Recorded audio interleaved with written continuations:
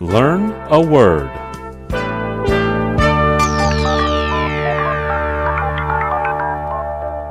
今天我们要学的词是 Overwhelm.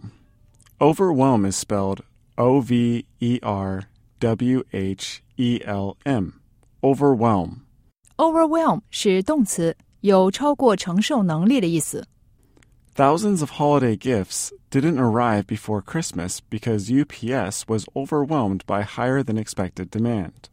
由于邮件数量超出了 UPS 快递服务的预期水平，数以千计本应圣诞节前送达的礼物都没能按时送抵客户手中。